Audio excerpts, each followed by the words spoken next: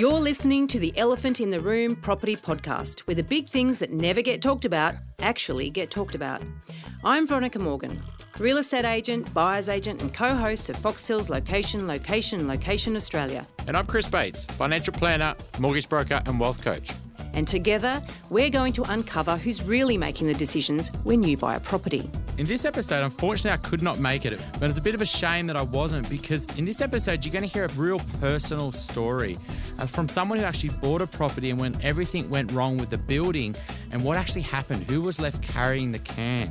Fortunately, though, this led her to a career, and this is exactly what we're going to talk about today, is who's responsible and what happens when it all goes wrong. What other product do you have to litigate to get it replaced if it's wrong? A car, it gets recalled. A vacuum cleaner gets replaced. A $10 toaster, you get a new one. Why is it that with $1 million or a $10 million, or, you know, some of them in Barangaroo are going for $65 million, why is it that you have to litigate to get what you paid for? It is the only product that happens. Please stick around for this week's Elephant Rider Bootcamp. And we have a cracking Dumbo of the Week coming up. Before we get started, everything we talk about on this podcast is general in nature and should never be considered to be personal financial advice. If you're looking to get advice, please seek the help of a licensed financial advisor or buyer's agent. They will tailor and document their advice to your personal circumstances. Now let's get cracking. We're dedicating this episode to apartment owners. Now, there have been a few issues of late that have really put it into the spotlight that apartment owners can be left carrying the can when things go wrong with a building. Take Opal Tower. And that's a classic example. And even though the developer, the builder, and possibly some of the contractors and consultants won't get off scot-free, the individual owners are the ones who will suffer as a result of the defects for years, possibly even decades, and some may never recover financially. And then you look at all of the buyers of off the plan who are trying to settle their purchases when they made these agreements back in the boom. And there's now such a term as settlement risk, which I don't even think existed before. And it means that many of them start off owing more than their place is worth, and others have lost everything because the valuations dropped so much they simply couldn't get the money to finance the deal. So today we're picking the brains of Karen Stiles, who has been Executive Officer of the Owners Corporation Network since 2012. Now, interestingly, it was her own personal experience with major building defects that led her to discover this peak body for strata owners in the first place. Karen's experience on strata committees began with her first apartment purchase back in 1984, and today she is on the committee of one relatively new small strata scheme and secretary of a medium-sized older scheme, which has carried out an extensive fire safety upgrade. So she's got some pretty hands-on, skin in the game. Her extensive voluntary and paid membership of regulatory and independent bodies has involved interaction with a broad range of people, from ministers, directors general and vice-chancellors through to community groups, scientists, teachers and staff on an advocacy, monitoring, lobbying, educational and guest speaker basis. So Karen brings to OCN and us today a wealth of real-life experience. And today we're going to find out more about what's happening in this space. Thank you, Karen. Hi, Veronica. Now, can you tell me a bit about your own personal experience with building defects that led you to seek out the Owners Corporation Network in the first place, and obviously then to join it in your capacity as Executive Director? Yes. So I was one of the many people who, with wild abandon, bought off the plan. Despite advice from a friend of mine who was in the industry saying don't do it. Oh. But I fell in love with the glossy brochure. When was this? The dream.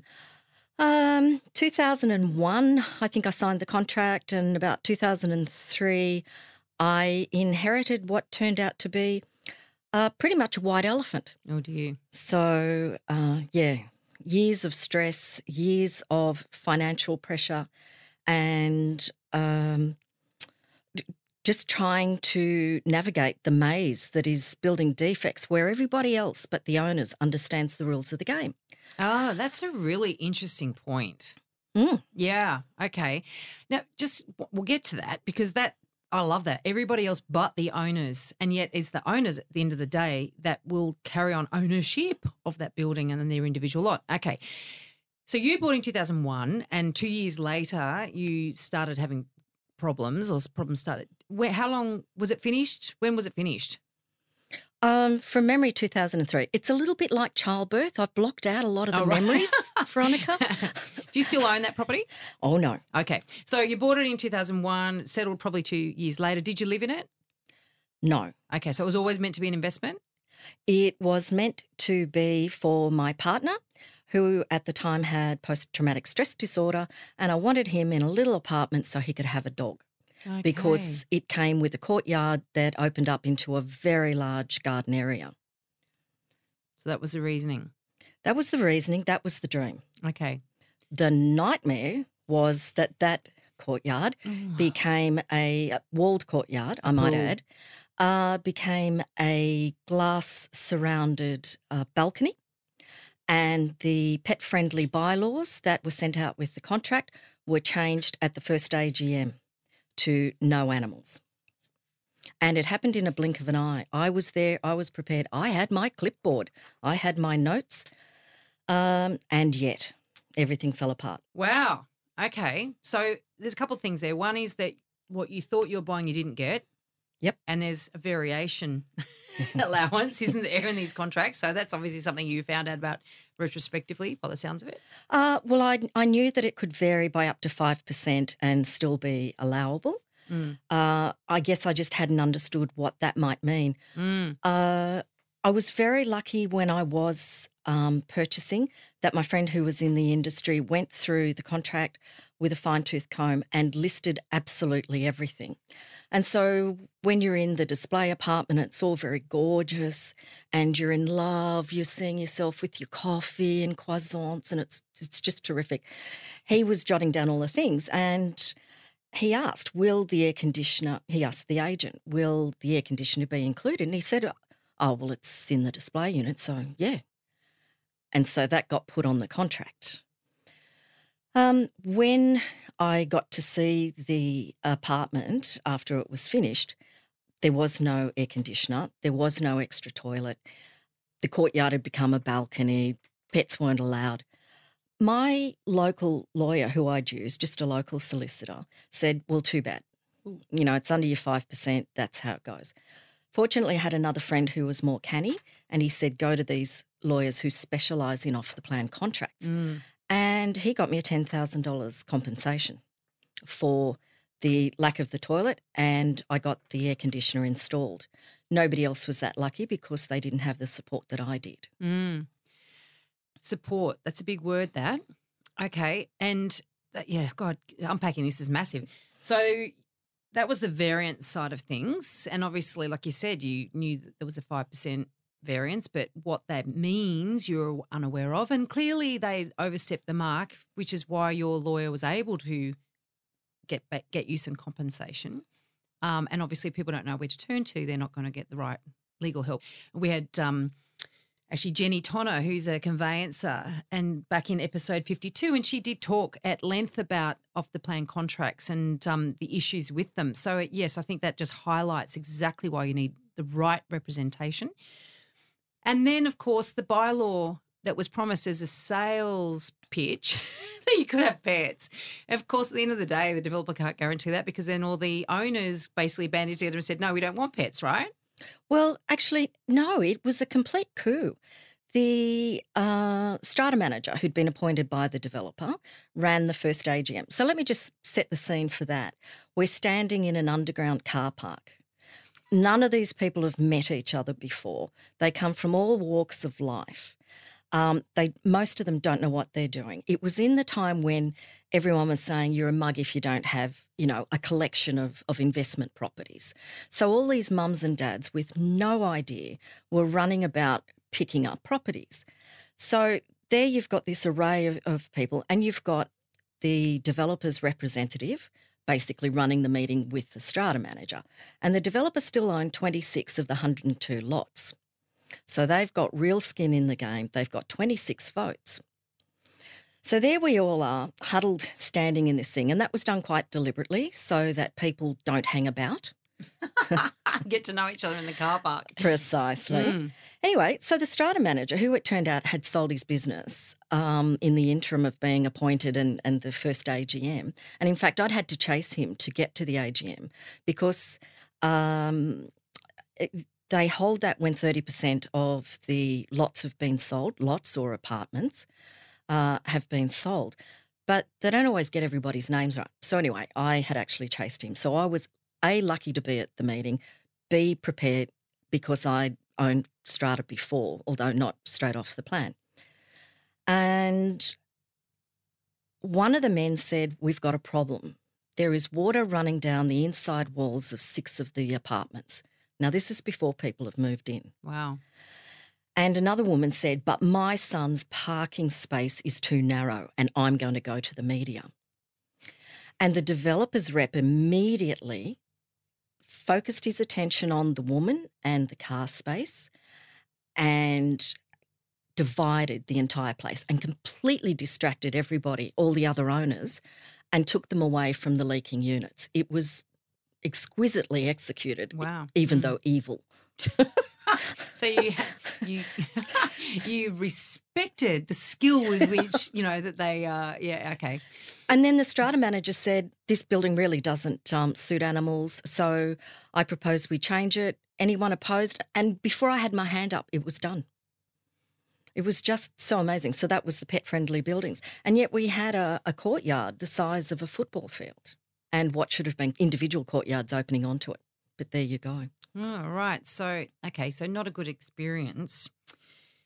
And so that led you – so that's back in 2003 when that started happening. And you joined the OCN in 2012. So there's another 9 years of discovering or searching for support and help and all the rest of it. I mean – like you've ultimately, I mean, I want to hear more about what the OCN does, obviously. And you came to my attention. There were a couple of things, actually. Once because of the legislation changed in 2016, didn't it? Mm-hmm.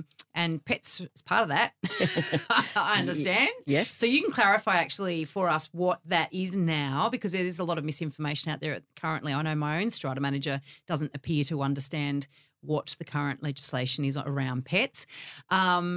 So that's number one, and that's the first time I came across the Owners Corporation Network, actually. And then the other time was on LinkedIn following the Opal Tower debacle, if we can call it that, catastrophe. That's probably a better word for it. And I've just noticed a lot of your commentary or your posts in LinkedIn around that as well. And that really does point to ultimately the people suffering the most are those individual owners who have bought those lots or those apartments, and they are going to be suffering for a long time.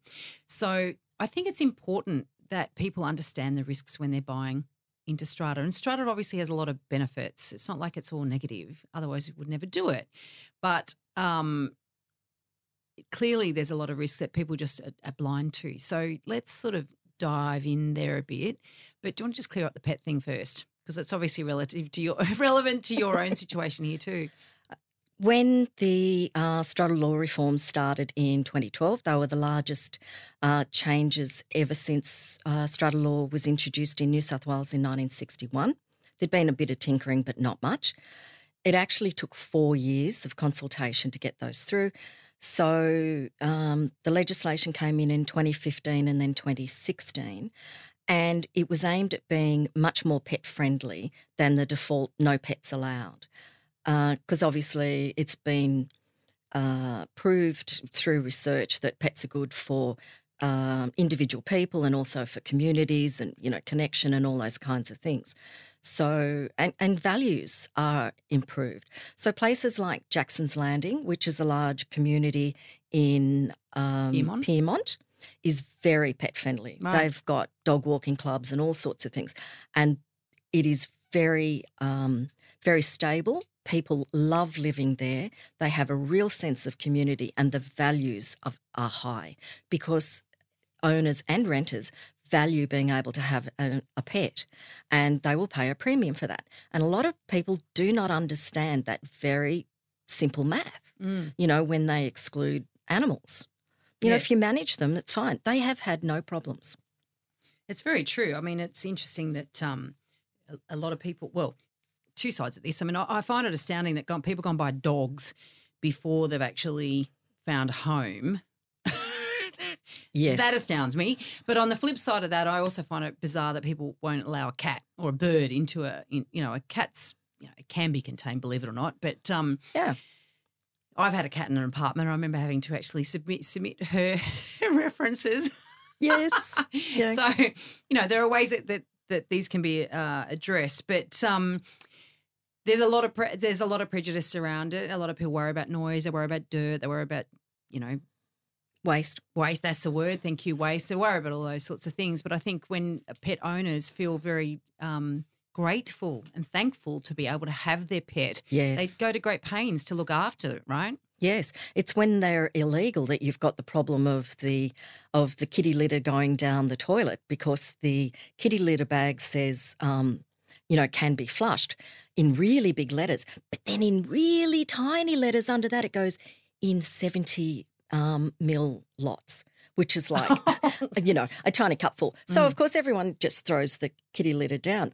They're 34 stories up. It's fine until an elbow joint blows. Right. And it all But clogs. if they were allowed to have that animal, they would be taking that to the waste room and making sure that there were no problems so that they could keep their animal. It's just makes sense. And so, but it's still not in every building. So what's the legislation now around that?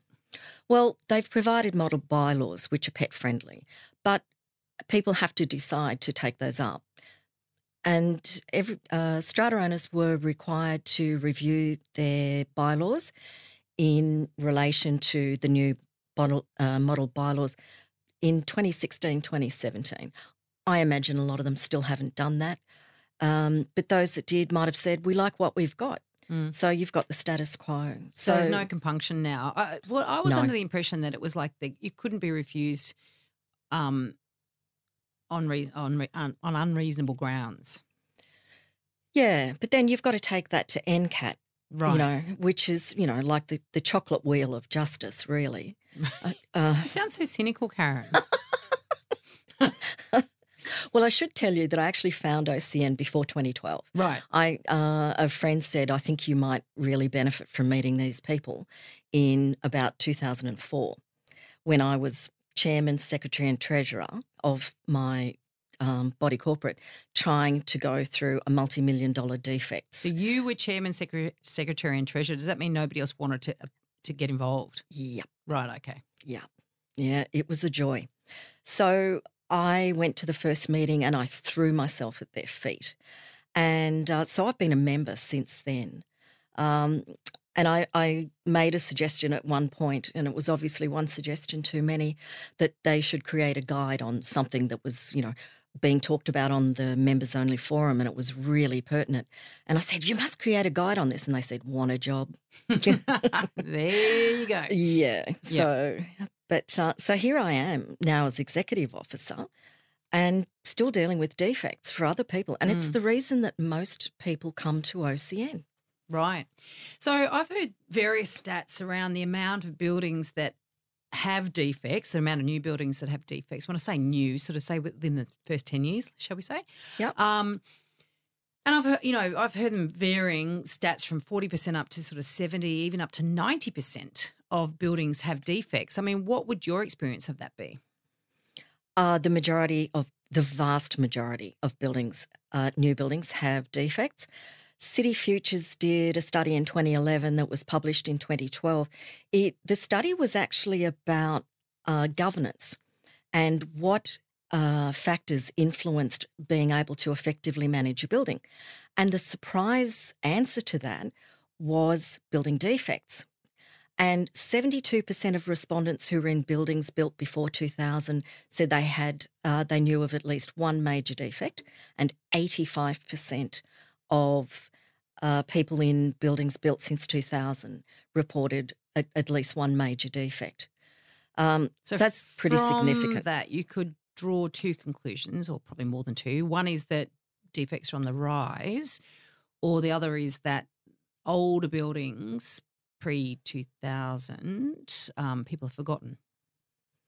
No, it's not about forgetting. I mean, the pyramids still stand. Right. And you've got new buildings like mine. Really, if we'd been absolutely honest about it, it was a knockdown rebuild. There were so many problems. The two frequent flyer defects. You mean the building that you subsequently sold? Yes. With the apartment you yep. Yes. Mm. The fire safety issues were so endemic. You really needed it's impossibly expensive and difficult to retrofit serious issues like, fire safety defects and waterproofing.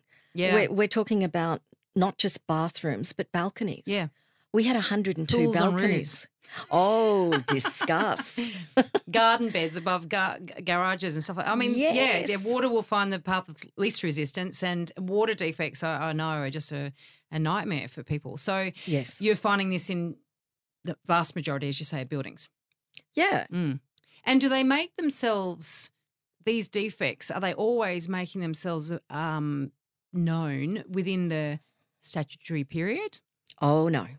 No. So if I use my own building as an example, we knew about the 6 apartments that the water was flowing through. I did discover when we were doing an inspection that the young single mum with 3 little kids was plugging in her bar heater on that wall. And we did suggest to her that that might not be a great idea. But anyway, we knew about those. But every time it rained and the wind was blowing in a different direction, we found new leaks. And it's just lucky that, I live with a pen and paper in my hand and I would note every time. And another thing that happened was that the lights shorted in one of the kitchens. And everyone went, okay, well, we'll get that fixed. And I went, well, why did it short? And it turned out that there was whoever had put the insulation in had put it in over halogen lights. They get really, really hot. Yeah. And it had set this off. So then we had to ask ourselves, is that in everyone? Yeah. And of course, it was in a substantial number of them. So you've got endemic problems like that. And a lot of that stems back from the training has deteriorated. TAFE used to be the most wonderful institution. It turned out industry-ready people, excited and very well equipped. That's all gone. There's no supervisors anymore. And the quality of the training for that has just diminished terribly. There used to be a clerk of works and he would go around with like a golf ball and bounce it on the concrete to make sure it wasn't drummy, to see the falls were going the right way to the drains. That doesn't exist anymore. So all of those things as well. So these are all sort of compliance measures, right? So or steps in the compliance process that you're saying that really don't exist. Yeah. Well, it starts from training. The other thing is, of course, that's compliance as well, isn't it? I mean, you've got to be able to pass exams, show that you can do the job, really. Yeah. And even if the waterproofer does know what he's doing and does use the right products in the right order, the electrician might come stomping in with his hobnail boots and ruin it. And puncture it, yeah. So with a clerk of works, those things wouldn't have happened, It was very organised and people were proud of their work. And the clerk of works used to work for councils, right? Well, yes, or for the builder. Right, okay. But certainly council inspectors were very much out there. Right. And I remember my own planter box experience in an older building.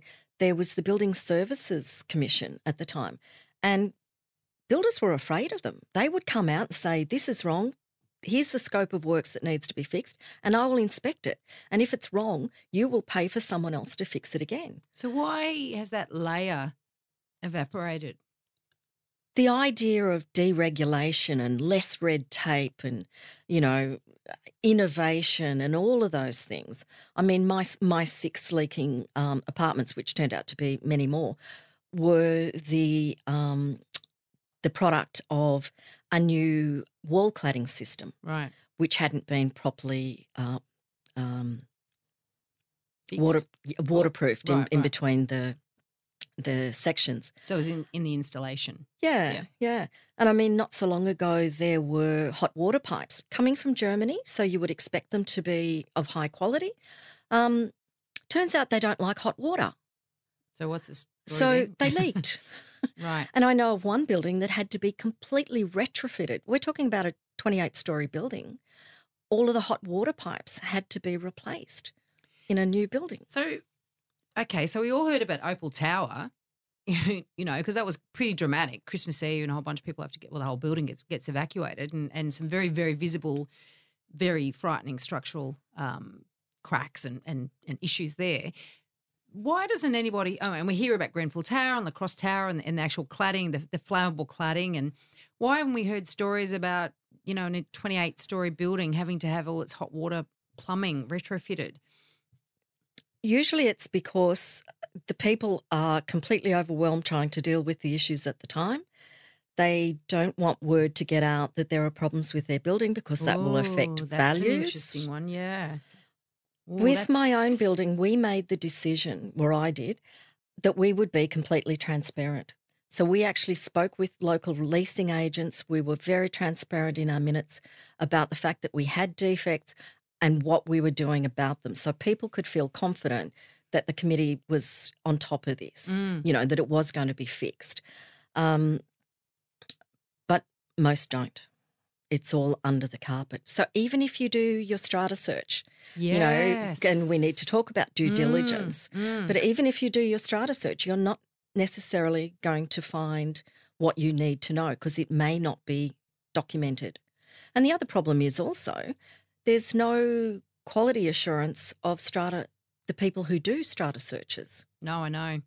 In fact, we interviewed Amanda Farmer back in episode 25, and she's got a property podcast called Your Strata Property, and we talked about that whole issue of strata searches and what is in them and what is not in them, and the lack of consistency and the lack of, we have a pro forma in our office, for instance, when we evaluate a strata report for a client before they buy a property, and we're looking for what's missing.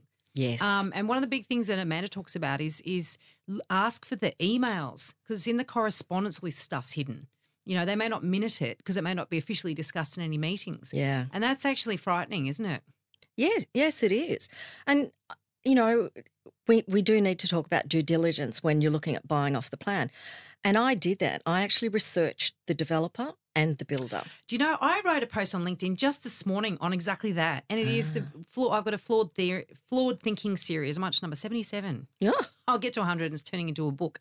And this is about that people think that the only thing they need to worry about is researching the developer and the builder. And once they do that, they'll be fine. And it's just interesting you should say that just today because, as you say, there's so much else that can go wrong, right? Oh, and you can have one builder that builds one building really well and not another, or one developer, it doesn't necessarily run in line. No, and of course the builder that was assigned to our building, it was a family company, established 70 years ago. I checked out their previous projects, very good. They sold. In the time between me signing the contract and work starting, they sold and they would the have company. been perfect otherwise. You go 70 years, you couldn't get a better builder. Yep. So even with that research, it was just Not a mess. enough. Yeah, that's right. And it was a design and construct, which means that the developer gives more or less an artist's impression to the builder and goes, deliver me that and I'm going to give you $10.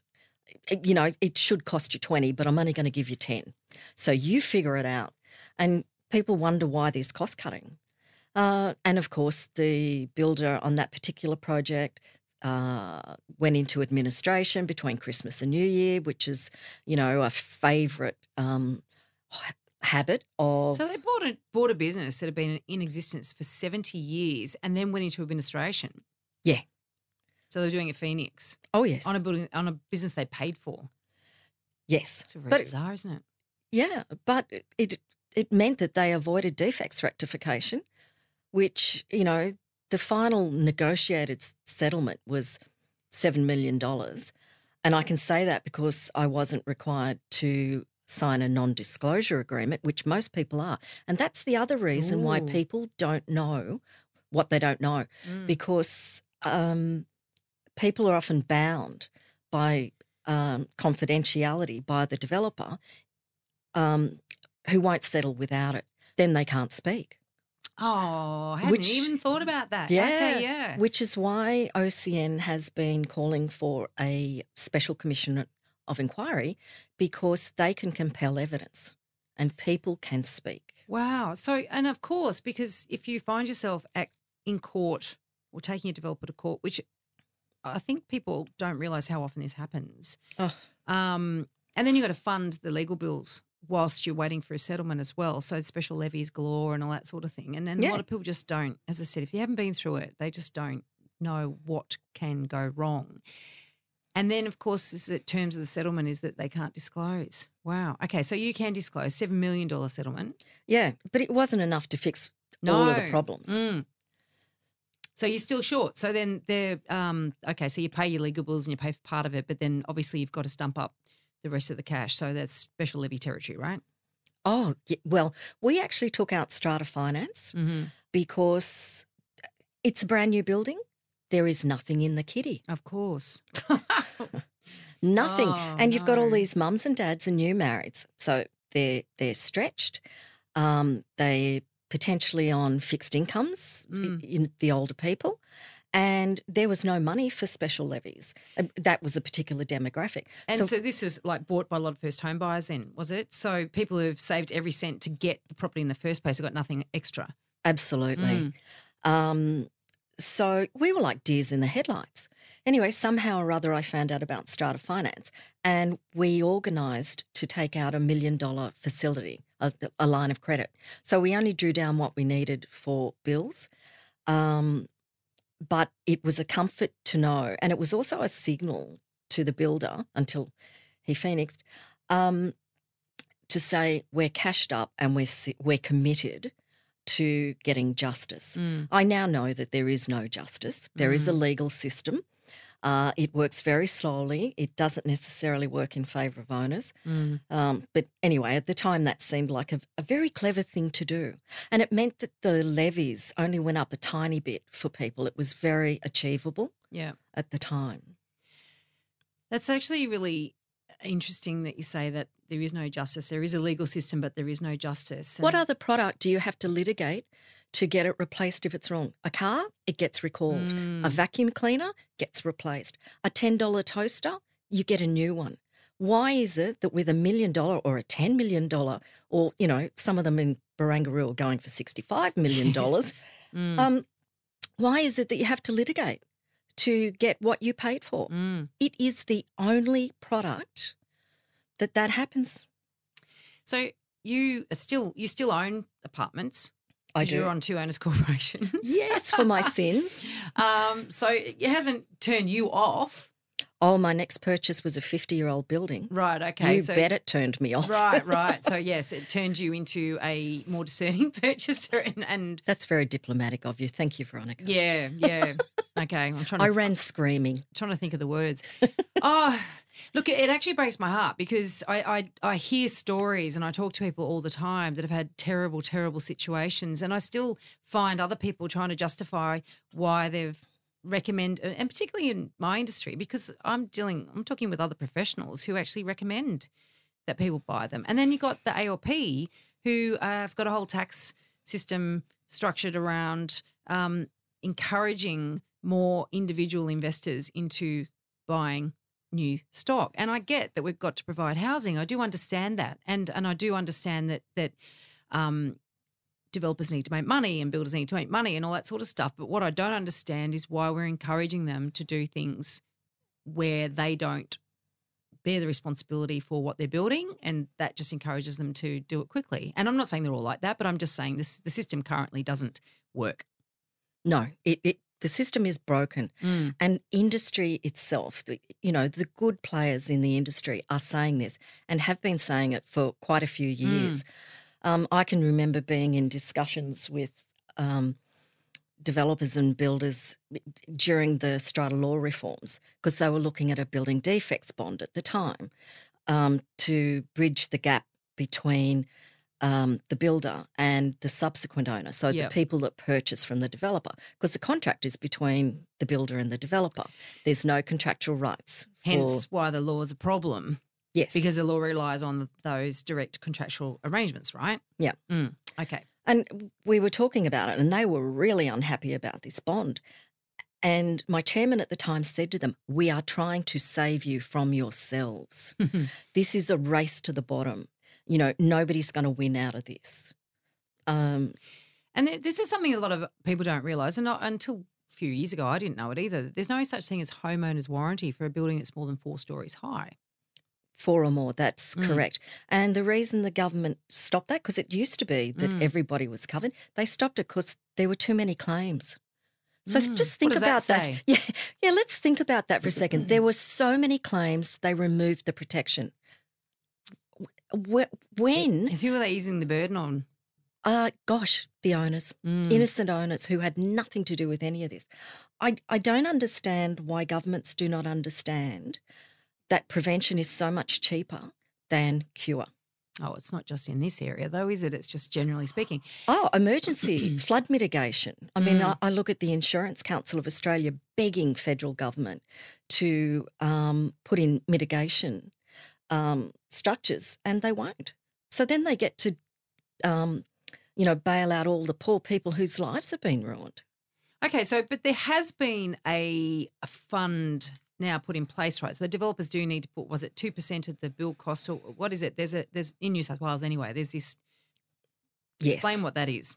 Okay, so yes, the developer since the 1st of the 1st of January 2018, any contract signed on or after that date, the developer has to put in a 2% bond. Yep. In reality, they're going to extend the claims on the builder, so the builder will have to pay it. They can do that either by an insurance bond or a bank guarantee, or if they're cash strapped, they'll be required to pay cash because they can't get those other things. Yeah. There's another crazy little situation. Anyway, if you look at, so the 2%, it was apparently, and I haven't got this in writing, but it was apparently costed at being at least 5% was necessary. I know from my own experience in another building where I rented, it cost $16 million to build in 2002, and it cost $9.5 million to fix between 2010 and 2012 when they finally won against the insurer after the builder had gone belly up. A little bit more than 2%. Yeah. A little bit more than 5%. It's more than 50%. Yes, exactly. So, oh dear. And certainly the private insurers got out of the homeowners warranty scheme because they were seeing something like 27% cost. But nobody's stopping the phoenixing. No. Yeah. It's very convenient. It's astonishing. Well, I think probably because what actually happens is that then it's up to individual owners or individual owners corporations to bandy together to fight, well, A, a system, but B, they've got to take so much additional action in order to force court orders in many times. Like, for instance, if the court has ordered that a builder or a developer pay a certain amount of money and that person decides to go broke, then it's then not up to the court to enforce that they pay the owner's corporation. It's actually to the owner's corporation to instigate more legal action, correct? Yes. Yeah. So the Owners Corporation Network was actually born in 2002 after the chairman and secretary of a large new building were grappling with building defects, expensive insurance, unfair contracts with, for example, building managers that had been signed by the developer before the first AGM. So because they sell those, they make money out of those, and then the contractors have to get their money back through the owners. So there's overcharging, no KPIs. In one situation, I know that there was no termination clause at all. So no ability to terminate the contract. It's better now in New South Wales, but in Queensland, you can still have 25-year contracts and they just keep rolling them over. So there's all of that. Anyway, they thought, my God, are we alone? They did a bit of a ring around, and a number of large new buildings got together. And as they were sharing their stories, it was #MeToo. And so the Owners Corporation Network became pretty much, it started as a group hug and then, a self-help group. And then they started getting speakers and then they started advocating. And I know when OCN was called to testify at the Senate hearing into cladding a couple of years ago, Stephen Goddard stood up and said, I stood before another parliamentary committee in 2004 telling them how bad building quality was, here I am again. Wow. It's actually frightening. Now, I'm also mindful that you and I, we're both sitting here telling these terribly woeful stories, and they are woeful stories. I don't want to come across like an absolute negative, always talking down buildings, always talking down developers, always talking down builders, although there's obviously clearly compelling evidence that there's a real issue here. And you mentioned that there are some good players in this area, in this industry. Yes. And so I guess it'd be good to give them a bit of a shout out, because I'd like to interview them too. I'm putting it out there. We want to talk to more people on both sides. I want to put some shonky developers. Come on, shonky developers. Come and tell us. Give us your pitch. Tell us why you're doing it. We want to feel like there's some hope. Is there any hope? Yes, there is hope. And again, it comes back to your due diligence, doing your ASIC searches, checking on the directors to see if they've had companies that have folded in the past. Go and look at previous projects, make sure you've got a specialist lawyer. But there's a couple of developers in particular where people queue up to get their next property and their next property. And why is that? Because they know that if there are defects, and it's almost impossible to deliver a defects-free building. Yep. Despite best attempts, there's going to be things. But the good developers come back and they fix them. So it's the approach to that rather than, Yeah, they deliver all the as-built drawings, which are required by law, but many don't bother.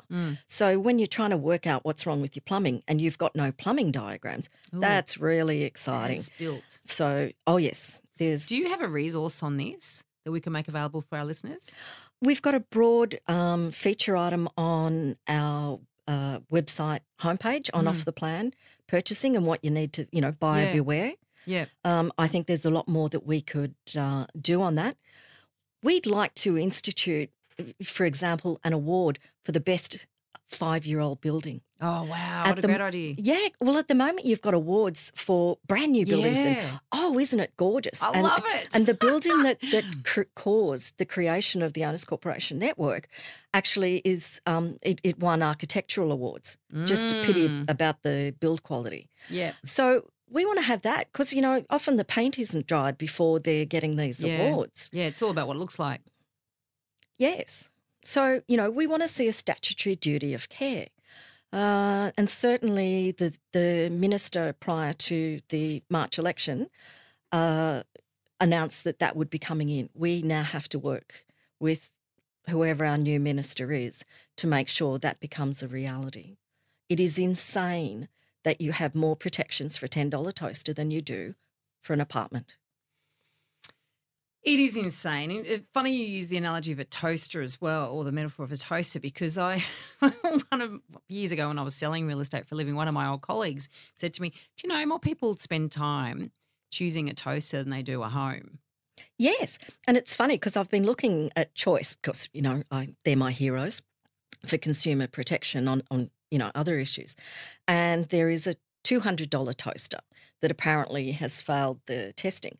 And, people are, really unhappy. $200 for a toaster and it doesn't toast. And I'm thinking $1 million for an apartment and it's leaking. And I'm picturing one now where an elderly couple actually had to build a moat in their lounge room to stop the water running through their unit every time it rained. A moat. So what they had was like a little hob like you have in the old-fashioned showers, a little step up.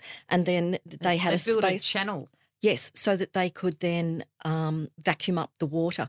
So if there was any chance of rain, they couldn't leave. They had to be ready to vacuum up the water. That affected their health, their mental health. That's just for real. I mean, it beggars belief. That's just awful. Yeah, and it's not an isolated case. I mean, I think the moat is not everybody's. Yeah, that's a very creative solution. But oh my God, that's just horrendous. Yeah, and is that because they were just waiting for these defects to basically get addressed? So this is their stopgap measure whilst they wait, because this stuff doesn't get fixed tomorrow, does it? I mean, you don't get a leak today and then go, oh God, let's get onto it, let's get this sorted. It has to go through a whole process. Yes, and you've got the builders saying, I will do this, and the shonky ones will come back with Celastic and just, do a little, Band-Aid job, knowing Well, knowing that that's not a real solution, but No. hoping it gets past the 2-year statutory warranty period. Right. So and just then it's not their holds the problem. water at bay until you get a little crack in the silicon. Exactly. And then if you have the builder go belly up, then the insurer says, don't you dare do any repairs, or else we're going to say that it's your repairs that caused the problem. Oh, So yep, everybody okay. dodges responsibility. It's Yeah. just, he said, she said, all the way down the line, and the owners are left with it. I can remember when I put a call out on the OCN forum. Does anybody know, a good defects lawyer? Because we had 21 days to act, or else the developer was saying we'd lost our claim. There's a lot of bullying that goes Yeah, on, I a can lot imagine, of bluff. And I spoke to this lawyer, and he was very soothing, which was just wonderful because I needed soothing. Yeah, fair call. And I said, how long will this take? And he said, Karen, it takes as long as it takes. And what I've seen since, and that's really stayed with me, because it seems to take about 7 years. Mm. And everybody else playing this game knows that, except The the owners. owners. Yeah, and it's horrendous, living with that, particularly with water, because you just you can't sell it, really. Nope. You can't sell it and get full value for it. Or you can patch it up, sell it, and then live with yourself. Yeah, you're passing it on to somebody else who probably doesn't know about it because the strata, everyone's agreed not to talk about it and putting the stratum in it. So That's right. Yeah, it's a real concern, isn't it? Unless you're like Opal Tower and it's splashed all over the front pages, and what's that going to do to their values? Even if this thing gets band-aided and fixed and all the rest of it, will they ever recover? It's hard to know. Yeah, but I see them as the lucky ones. Why is that?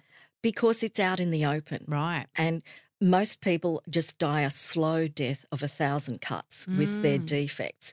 They're not equipped to deal with this. The support is the quality of support out there is patchy at best, so very bad to very good. Which reminds me, you're asking about say the good developers and the good builders. Yeah.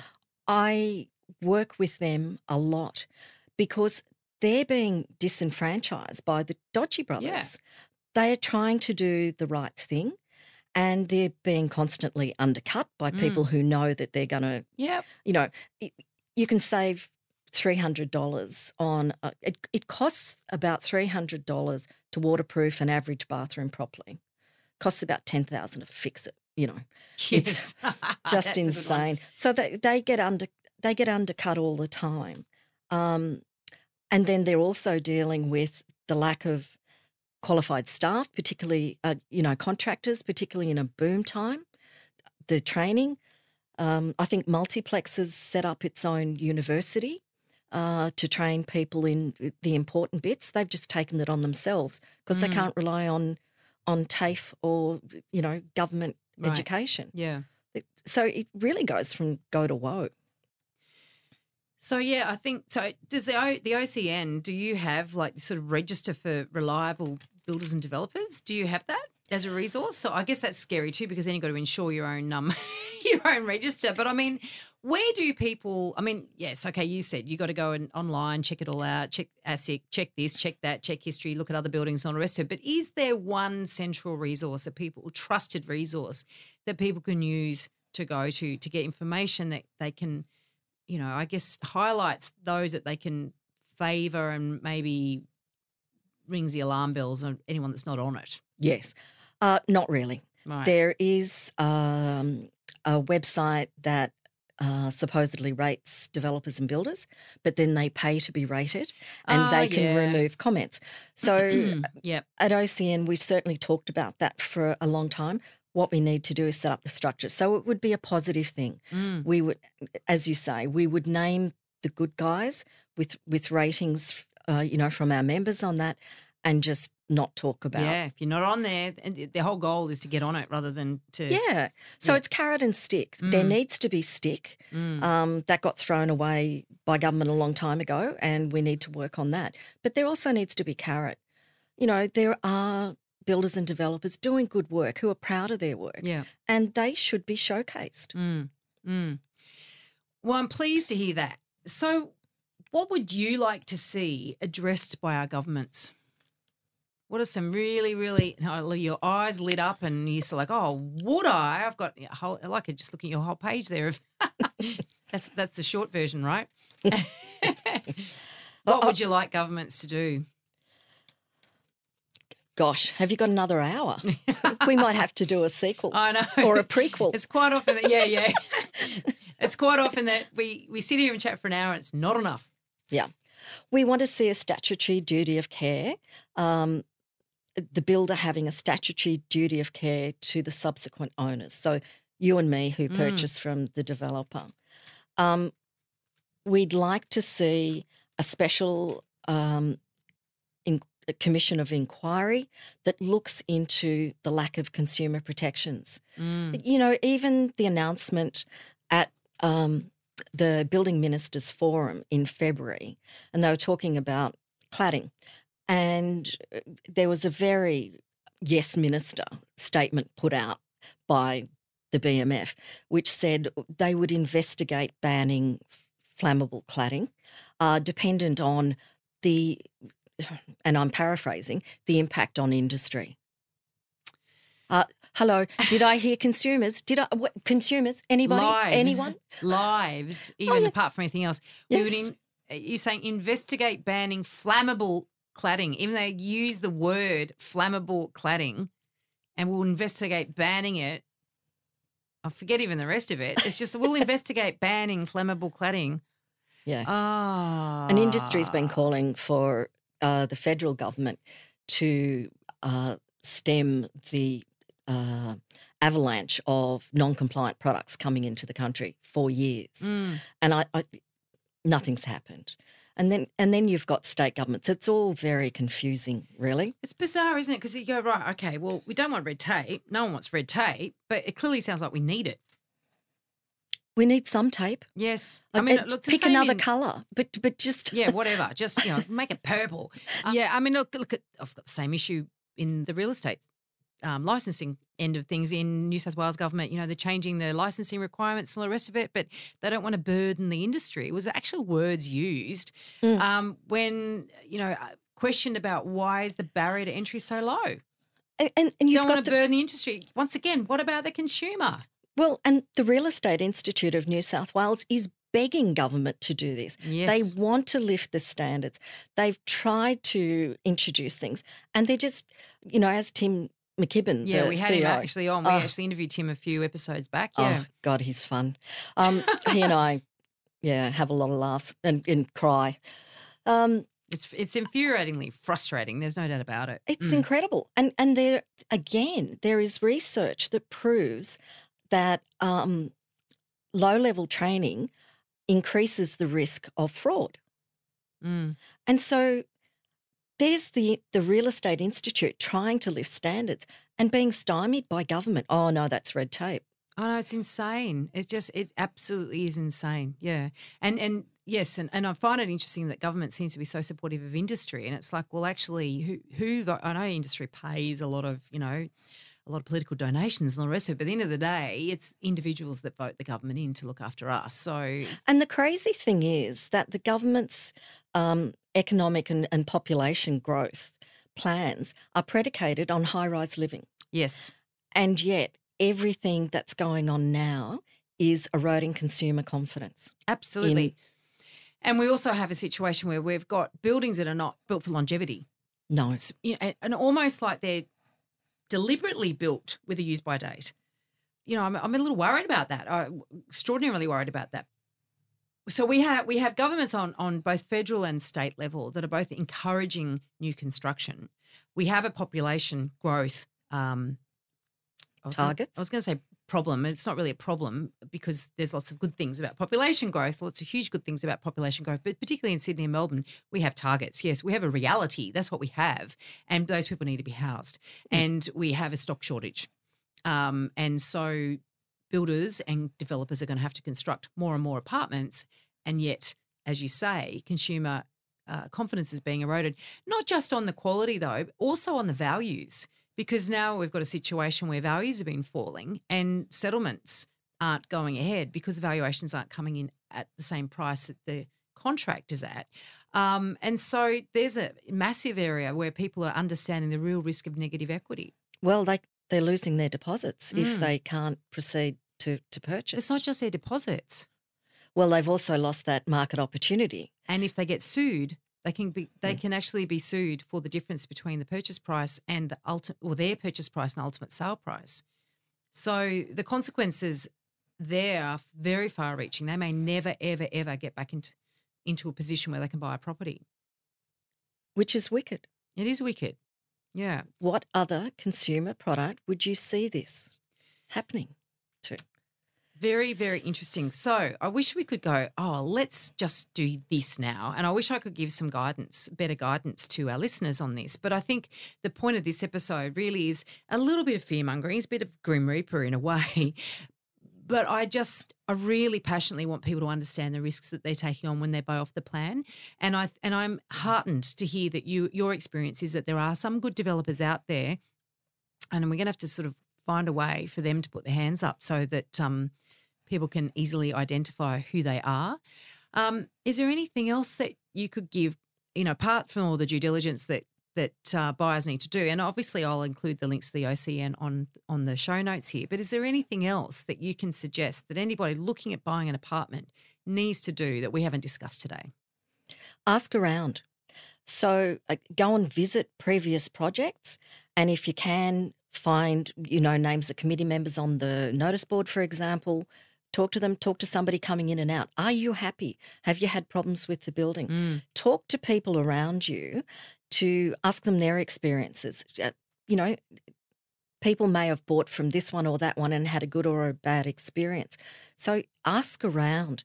It's really, really important. It's a lottery. Well, yeah. I mean, and not only that, you're buying into a community as well. I mean, some people call it the fourth layer of government, Yes. So you're buying into that system, if you like, and with other people. So that's the social element of it and just the personality element of it as well. But I guess that's great advice to actually ask people who live there, not just owners as tenants as well. I imagine they're going to understand if the building's got issues. Yeah, because they've got the intrusion of all the inspections of trying to work that out, or they're living with water ingress or whatever it is. So, yeah, it's really important to ask, real people about that. Maybe we need to crowdfund to set up a register of the good guys. I like your idea of a award for the best 5-year-old building. I love that.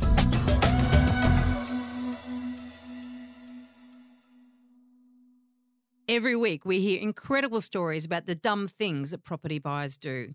Dumb things that cost a lot of money and cause a whole lot of stress. Mistakes that can be avoided. And please, Karen, have you got a property Dumbo for us? Because we can all learn what not to do from these stories. Well, it's probably me. Right. Just check out the ears. I fell in love with a brochure. I proceeded to purchase that despite the exhortations of a friend in the industry. I didn't sell before I settled, which he begged me to do, and I would have made a profit on it then and then not had years of grief. Wow, yeah. I did everything wrong. I used a local solicitor who didn't understand off the plan. And can I say, these contracts are like an inch thick. Yeah. Or for millennials, 2.5 centimetres. Well, I actually saw one recently. It was 1,800 pages. Yeah. And they're chock-a-block of get out of jail free cards for the developer and very stringent requirements on the owner. Yeah. Including, if you settle, you agree that there are no building defects. Yes, in fact, Jenny Tonner, so back in episode 52, she talked about that, often that they have buyers are expected to do their pre-settlement inspection before the building's even complete. Yes. And then they don't get a second opportunity to add defects to that. So that's, it's a real trap for young players, that one. Oh, yes. So you're the Dumbo because against all the advice of somebody else who actually knew a lot of this stuff, you fell in love and you let your elephant, because that's the metaphor for the subconscious mind, your elephant was going left when your brain, your little rational mind on top might have wanted to go right. And you suffered years and years and years of financial and obviously stress as a consequence. I was iridescent with stress. according- Iridescent, that's a word. Right. That's what a friend said to me when I walked into a room one time. You are iridescent with stress. Oh, Because God, I can't yeah. tell you, I can't overemphasize the conflict that it causes within your community Yeah. when you've got these defects. And you've got people who don't understand why they have to build a moat in their lounge room, why this can't be fixed now. And, Of course. you know, and yeah. there was one guy who said, this unit is not fit for habitation. We want it knocked down. And proceeded to sue the owners corporation. This is not happy living. Yeah, no. This is not getting out of the family home to have a nice, easy life and lock the door when you go on holidays. Yeah. So, so you've got downsizers, for argument's sake, that get caught out here, and you've got obviously first home buyers who can get caught out. You've got investors who can get caught out. Anyone basically buying a brand new, probably anything. Well, some experts that we've had on the show have said don't buy anything less than 10 years old. Yep. You know, because it takes that long for all this stuff to sort of work its way out of the system. Look, Karen, thanks so much for coming in, and thanks for sharing your story as well, because I think that, you know, we just want to get it across to people, the risks. If you're aware of the risks and don't fall in love with the brochure and ignore all the good advice that's given to you, then you can make really good decisions around property. And when you make good decisions, your life becomes easier and you don't live with regret. And obviously you've lived with a lot of regret, which has sort of led you down a career path, so in a weird way. Well, hell hath no fury. Well, on that note, thank you so much for joining us today, Karen. Thanks, Veronica. We want to make you a better elephant rider, and this week's elephant rider training is all around understanding some of the other mistakes that developers can make that owners end up carrying the can for. Now, these are one of the things that we didn't talk about during this episode, but one of the issues is the actual design of the apartment itself. So unless you can read plans really well, when you're buying off the plan, it's really easy not to realise certain things are there, such as ceiling heights, for instance. A lot of developers will engage an architect, for instance. And just because a development is architect designed doesn't actually mean that it's well designed and really good to live in. Now, I'll give you an example. There's an apartment in a suburb close to me that's currently on the market. Now, it was built and completed in 2015. This particular apartment is top floor. It's a 2-level apartment. It's got city views, got lovely big terrace, 3 bedrooms, 2 bathrooms. You'd think that it'd fly out the door. It's a really pleasant place, but it's got some major issues. Now, the major issues are where the biggest terrace is located is off the main bedroom, not off the living room. And that's weird because it's got a tiny little balcony off the living area and it's huge terrace off the bedroom. Now, nobody wants to entertain off their bedroom. They want to entertain off their living area. So that's the first thing. The second thing is where the main bathroom is located. It is located directly off the living area. And I just look at this and I think when this was built, really they had complete clean slate. They could have designed whatever they wanted. But instead, they've created a property that has a really terrible floor plan. Now, it was sold off the plan back in September 2015. They paid $1.4 million for it. So they paid a premium for being brand new anyway, and obviously the market was pretty hot back there. But they've inherited, the owner has inherited that poor floor plan, and they can't do anything about it. And now it's on the market, and it's been on the market for a long time, and now they're asking $1.35 million for it. That is, the price drop is not because of the market. That price drop is because that is terribly designed. Now, that is something that developer really didn't pay for in terms of costing them enormously, but subsequent owners will always be paying for the fact that that property has a terrible floor plan. So the Elephant Rider Bootcamp here is about understanding if you want to buy brand new, and we are not encouraging it, but if you're going to do it, learn how to read plans and be really critical about the room layout and also work out the actual size of those rooms, because quite often there's no dimensions on these plans and visually they look big, but in reality they're not that big. Please join us for our next episode when we interview a motley fool. What is a Motley Fool, you may ask? Well, Motley Fool is an online subscription-based service for advising people on the stock market. Scott Phillips is their Chief Investment Advisor, and he joins us to talk about investment fundamentals. He talks about whether people should use the share market in order to accelerate their saving for a home deposit. Also, alternatives for would-be investors who can't afford to buy investment-grade property. It's a very, very interesting educational episode. I encourage you to join us. Don't forget we're on all the social channels. We're on Facebook, we're on LinkedIn, we're on Twitter. Or you can connect with us on theelephantintheroom.com.au. The links are all there for you. Please connect and send us a message. We'd love to hear from you. The Elephant in the Room Property Podcast is recorded at the Sydney Sound Brewery. This week's podcast was recorded by John Resk, editorial by Gordy Fletcher. Until next week, don't be a Dumbo.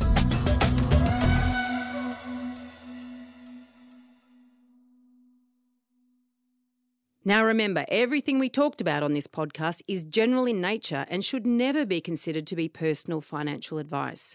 If you're looking to get advice, please seek the help of a licensed financial advisor or buyer's agent who will tailor and document their advice to your personal circumstances with a statement of advice.